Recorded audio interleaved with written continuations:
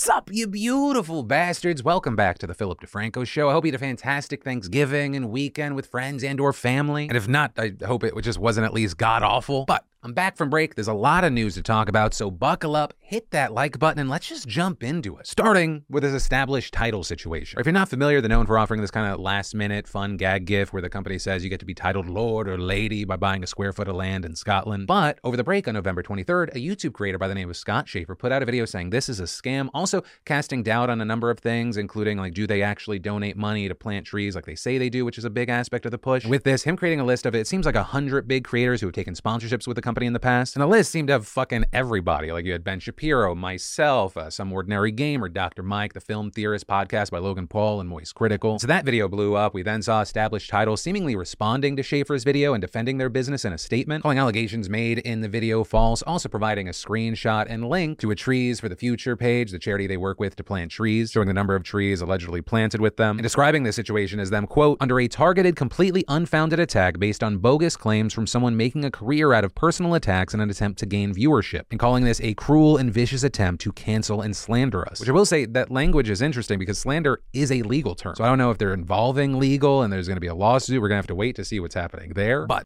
here's what I'll say. As far as how we're reacting to this news, I do not feel comfortable being within miles of whatever the fuck this situation is. So immediately, behind the scenes, we cut off future sponsorships with this company. We also cut them out from previous videos. Additionally, in the statement from established titles, they say, if you made a purchase and you're not enjoying it for whatever reason, they will always honor refund and cancellation requests fully and still donate to plant a tree for the order. And even though they posted what appears to be evidence that they have been planting trees, to 100% make sure I know something good came from this situation, I will be donating profits to OneTreePlanted.org, with them having a 4-star rating on Charity Navigator. And then, what the fuck is happening with luxury fashion brand Balenciaga right now? They are currently at the center of a controversy involving kids with bondage bears. So let's try to unpack this. So recently, Balenciaga published their Spring 23 campaign that featured 2 small children posing with teddy bears surrounded by Balenciaga products. With the problem being that these bears were dressed up in bondage gear like harnesses, wrist and ankle restraints, and chains. And in that same campaign, an excerpt of a court case regarding child porn was reportedly included, with the case said to be a Supreme Court ruling from 2008 upholding federal statutes on pornography, including minors. And page 11 of that case was reportedly partially shown on the desk featuring a handbag. With that, obviously causing people to go, what the fuck, and causing serious backlash, with people railing against them on Twitter saying things like, I cannot believe Balenciaga, who signed off? Whose idea was it even? Because they need to be in jail. This is concerning, horrifying. And Balenciaga is very much canceled in my eyes. I don't care what explanation they come up with, don't mess with children. With the company then last Tuesday taking down the campaign from all of their platforms and issuing an apology on their Instagram story, saying that the bears were not meant to be featured with children and the document was definitely not meant to be included, and then going on to say, we take this matter very seriously and are taking legal action against the parties responsible for creating the set and including unapproved items for our Spring 23 photo shoot. We strongly condemn abuse of children in any form. We stand for children's safety and well-being. But this still didn't sit right with a lot of people, with people saying, oh, so Balenciaga just gets to apologize and turn off their Instagram comments and we're supposed to act like nothing happened. Others saying this isn't something they can just apologize for. It's a crime. Balenciaga should have their stores closed. You also have Kim Kardashian mixed up in all of this, right? She's been a longtime fan of Balenciaga and a recent brand ambassador. So with this happening, she released a statement on Twitter and Instagram yesterday about the incident, saying, I've been quiet for the past few days, not because I haven't been disgusted and outraged by the recent Balenciaga campaigns, but because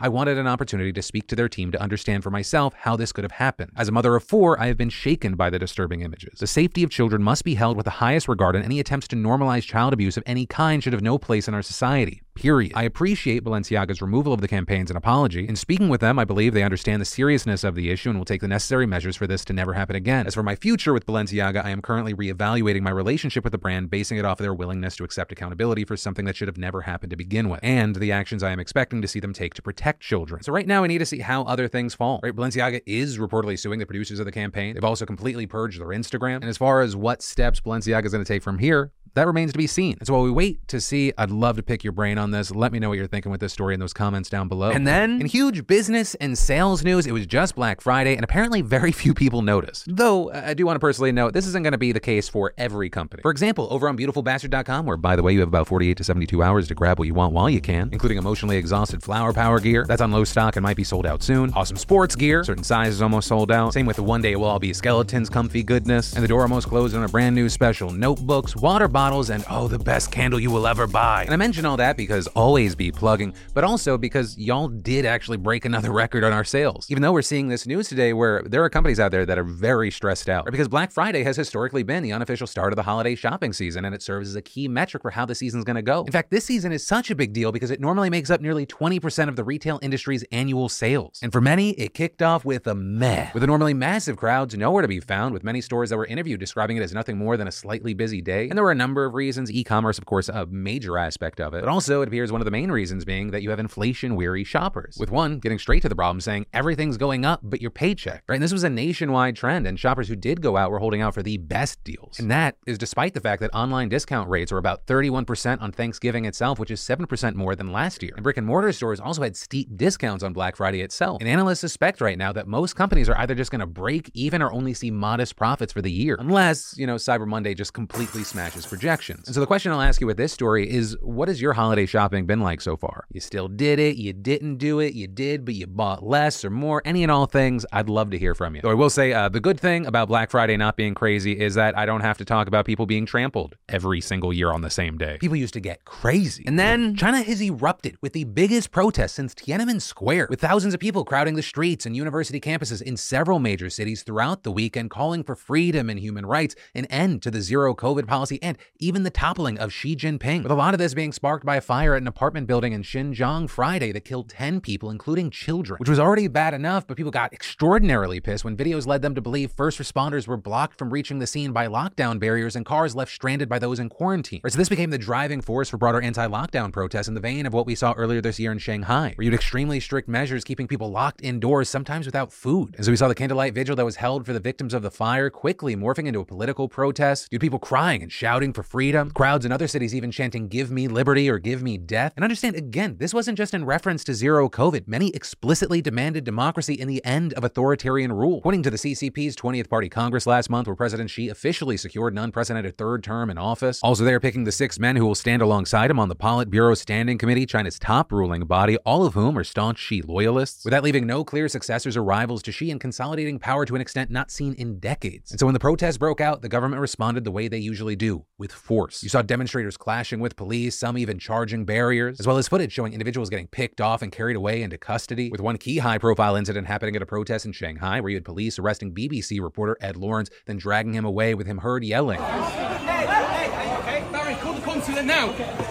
With the government later claiming that he never identified his press credentials and adding that the cops were trying to protect him from catching COVID in the crowd, which is extremely weird considering the outlet said that he was beaten and kicked and then held in handcuffs for several hours. You also had a Swiss journalist getting briefly arrested elsewhere in the city, also people from multiple outlets getting physically harassed by police. We also saw workers revolt at the world's largest iPhone factory, which is owned by Foxconn, because of unsafe COVID precautions and broken promises for bonuses, with videos showing people fighting police that would eventually ended and many quit their jobs. We've also seen the government cracking down online with posts and videos of the protests getting scrubbed.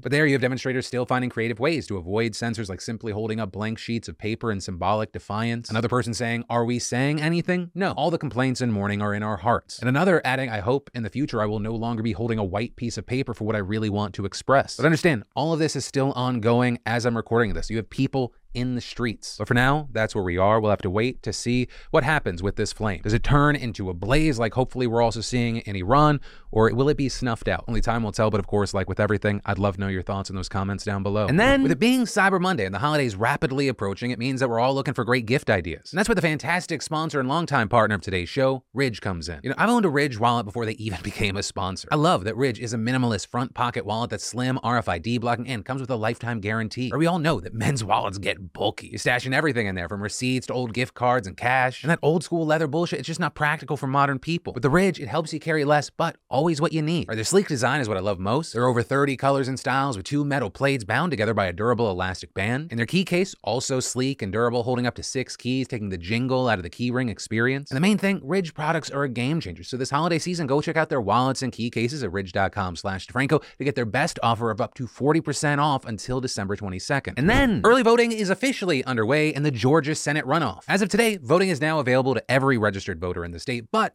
thousands and thousands have already actually cast their ballots, right? 27 counties making up more than half of the state's population held Saturday voting this weekend after a ton of drama. As we talked about on the show before, the Georgia Secretary of State said Saturday early voting, which is essential for people who can't take the time during the week to actually vote, couldn't take place because the election code barred voting in the days after a holiday. And so Senator Raphael Warnock and other Democrats sued the state, and a judge actually ruled in their favor, with Republicans losing their appeals. And it's a very good thing they did, because turnout proved to be incredibly significant on Saturday, with the Secretary of State's office reporting over 70,000 people voted that day amid reports of long lines and wait times. Beyond that, nearly 87,000 voters also cast ballots on Sunday, with Gabriel Sterling, the chief operating officer of the Georgia Secretary of State's office, saying that the turnout set a new record, tweeting it was 130% higher than the previous Sunday record of 37,785 set on October 25th, 2020. Plus, according to official data, after this weekend, more than 181,700 people have either voted early or by mail. And with mandatory early voting now open statewide from today until Friday, Sterling says that this high turnout is expected to continue. Writing in a tweet after voting kicked off today, turnout so far is blowing doors. As of 10:30 a.m., we have already seen 63,454 Georgians cast their early votes in person. This is outpacing the turnout from the last day of early voting in the general election. So what we're seeing here could have a massive impact, but as far as whether this high early voting is going to benefit one candidate over the other, surprisingly, experts actually say it's hard to tell right now. Or well, some have noted that while Republicans historically show up for early voting more than Democrats, Warnock actually got more votes than Herschel Walker during early voting in the general. And GOP-led efforts to limit Saturday voting could hurt Walker here. But at the same time, the two have been polling neck and neck. So we really don't know what's going to happen until the votes are counted on December 6th. So if you live in Georgia and you haven't already, come up with a voting plan,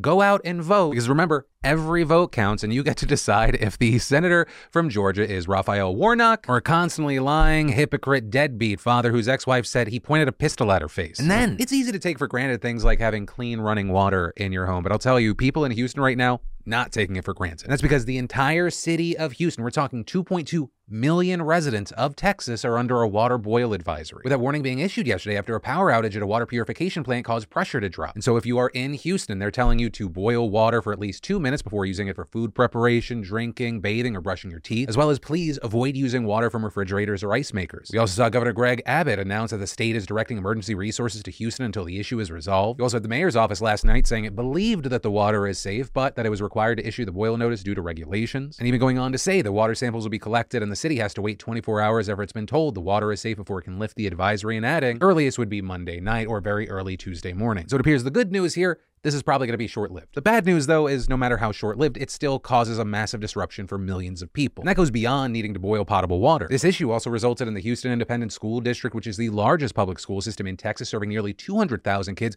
as well as other smaller districts, to close all their schools today. And it also underscored broader questions about the stability of Texas's essential infrastructure that have remained since the devastating winter storm last year that put much of the state in crisis with power outages and no running water. And while this is, yes, the biggest water crisis Houston has faced since the storm, surrounding areas have also recently been placed on water boil advisories, as have other major Texas cities throughout the last year, including Austin, where errors at a treatment plant caused a city of 1 million to be placed on a water boil notice. So as a result, you have some questioning Texas's water systems, as well as local officials' communication surrounding these issues. Many there taking to social media to criticize city authorities for taking hours to notify the public. But there you had Houston Public Works responding on Twitter by saying there are proper procedures and protocols in place before a boil water notice can be issued. But others also complained that they literally got no notice from the government and only ended up finding out because of social media. But also, a key thing that I want to touch on here, Texas is in no way the only place in America that has issues like this or questions being raised. But of course, Flint, Michigan is the classic example, but more recently, cities like Baltimore and Jackson, Mississippi have also seen similar problems. And you have this situation where retrofitting or replacing these systems costs a lot of money that state and local governments often don't have, and federal funding also falls short. So unfortunately, unless more things change as time goes on, like, stories like this aren't going to be outliers, they're just eventualities. And then, can a company put out too much of a good thing? Or like, would fans be upset if there was a new Marvel movie every month or a new Star Wars series every week? Because that is exactly what we're seeing many people say about the popular card game Magic the Gathering right now. Also, even if you don't fuck with card collecting or card games, this is fascinating. This story covers new media, fandoms, business. And to get started, the key thing you need to know is that the company behind Magic, Wizards of the Coast, and its parent company Hasbro have been accused of getting greedier and greedier, and that just not paying off for them. And actually, because when it comes to Magic, I'm just some outsider, we decided to reach out to Brian Lewis, better known as the professor from the YouTube channel Tolarian Community College, with essentially the kickoff question being, what are the top things Hasbro has done to fuck up Magic for the community? Number one is there's too many products, too much oversaturation. This means that players can't savor the flavor, which used to be a catchphrase of Magic the Gathering, and can't enjoy the true design that's coming out in these products and even remember what cards are where. It's too much coming out too fast. I think number 2 is definitely cost of accessing the gameplay. And number 3, I would say, is definitely the gathering. We have had some return after pandemic to events, but Wizards does not seem interested in bringing back events as they were, things like GPs. The key thing is, like, this isn't just his feeling. The stuff he touched on appears to have been so mishandled that even Bank of America took notice, with them releasing a report double downgrading Hasbro's stock. And it's not like they said MTG was a partial cause, but rather this game that has a massive following of tens of millions of players worldwide was the reason for the downgrade. And that has not helped Hasbro's stock, which has taken a beating. Right? And going back to the stuff Brian talked about, it's easy to see that an oversaturation of products is, of course, the thing that players are most frustrated with. But I mean, you got players from every socioeconomic background saying there's just too much shit to buy. Or like, here are Magic's releases since the game came out. This year alone saw a dramatic spike of more than one new product or set of cards being released every single week. And for many, adding insult to injury, the quality of the cards also is heavily decreased, with it leading many fans to have this sense of like, what's the point of buying this if it's literally just a worse product? I don't think you need to be an expert insider on Magic the Gathering to take a look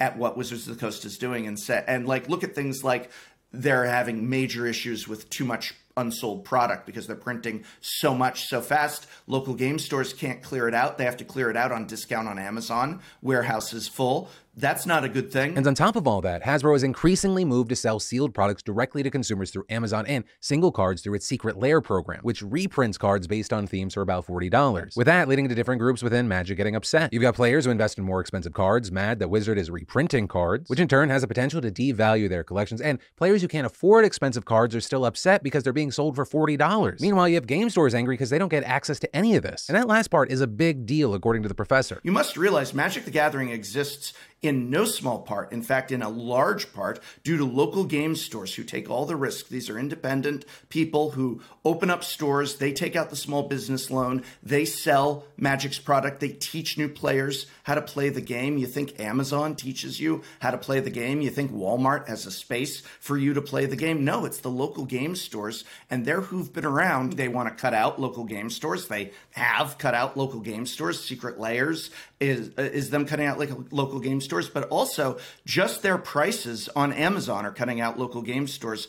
Your local game store likely has to pay more to get product from Wizards of the Coast than you have to pay on Amazon for that product. These new sets coming out, they're cheaper on Amazon than the local game store is paying for the product. So literally, local game stores now have to compete with Wizards of the Coast to sell and popularize Magic the Gathering. We also asked if he, through his fans, has noticed the same general sense of product fatigue that we saw when looking into the story. They do have a fatigue. They've had a fatigue for a long time. We've all been talking about this because at the end of the day, you know, in some ways, it's a better sign that you have Magic players complaining than Magic players not complaining, because not complaining is we're just going to go play a different game like, you know, Digimon or Flesh and Blood or whatever. But Magic players complaining is I'm passionate about this game. I want it to be better. I'm upset about the direction. Magic players have been complaining for the last couple years about this. Wizards of the Coast has been very dismissive. But one of the biggest controversies right now in this community, the thing that's been all over the news and social media as the pinnacle of how out of touch Hasbro and Wizards of the Coast is their Magic 30th release, which was just released today. So why? What is it? Well, it's a reprint of Magic cards from the game's earliest history that players can access by buying 4 booster packs for around, wait for it, $1,000 for a total of 60 random cards. You then compare that to a normal booster pack for a normal set, which costs around $3 to $4. So Hasbro likely thought this product's going to be a smash hit. The cards in the set include Magic's most iconic cards that Wizards of the Coast promised they would never reprint, which helped drive their prices into the if you have to ask, you can't afford it level. But also, the company doesn't think that it's lying. In order to skirt around their self-imposed reprint prohibition, they changed these cards to not be playable in normal games and change how they look to differentiate them, which has led many fans to go, what is the point of this fucking product? You can't technically use and play the cards, and you price out the vast majority of players. And it's been so controversial that major figures in the MTG space have released videos saying, so again, on this first video out of many in the next few weeks,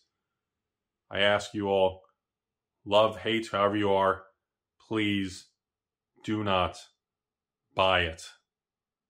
If you do not vote with your wallet, we all lose. And that was Rudy from the channel Alpha Investments, and his and others' calls to action may have actually paid off, as the product was made unavailable about 30 minutes after going live, leading to many saying that the company wanted to make it seem more successful than it was. And that result isn't too surprising, as the professor seemingly saw it coming when he gave us this answer when we asked, who is this product for? The product is, without a doubt, an unmitigated disaster, and who it's for is no one that actually plays Magic the Gathering, and interestingly enough, not even most people who collect Magic the Gathering. Well, certainly there's always going to be someone somewhere that's going to buy it and try and find some value that they can flip it for later, even though it's not even cards you can play with.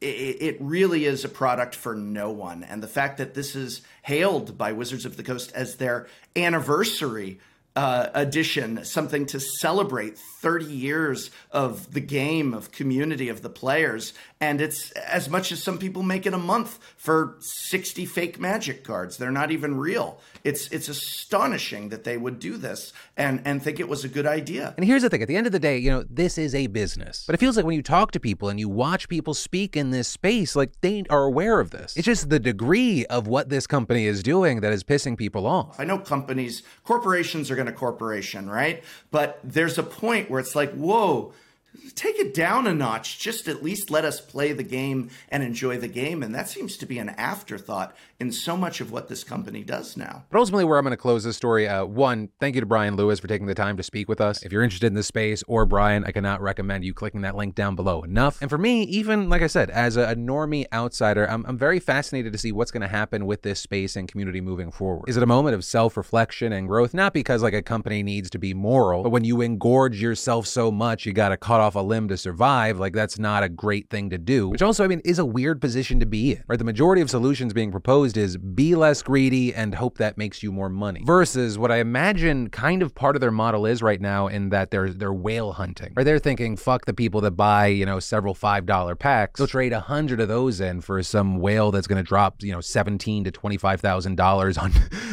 less than 100 booster packs. But then, there is the prospect of, do you hurt the community so much that it then hurts the sales, which makes it so the whales aren't interested? Which is why I said, even as someone that's not in this space, I'm fucking fascinated. And now that you've made it through the story with me, I want to ask the question, whether you're in the community or you're not, what are your thoughts and takeaways? But that is where that story in today's show ends. Thank you for watching, liking, and being a part of my daily dives in the news with you. As a friendly reminder, you got about 48 to 72 hours left if you want to snag something from beautifulbastard.com. But as always, my name's Philip DeFranco. You've just been filled in. I love yo faces, and I'll see you tomorrow.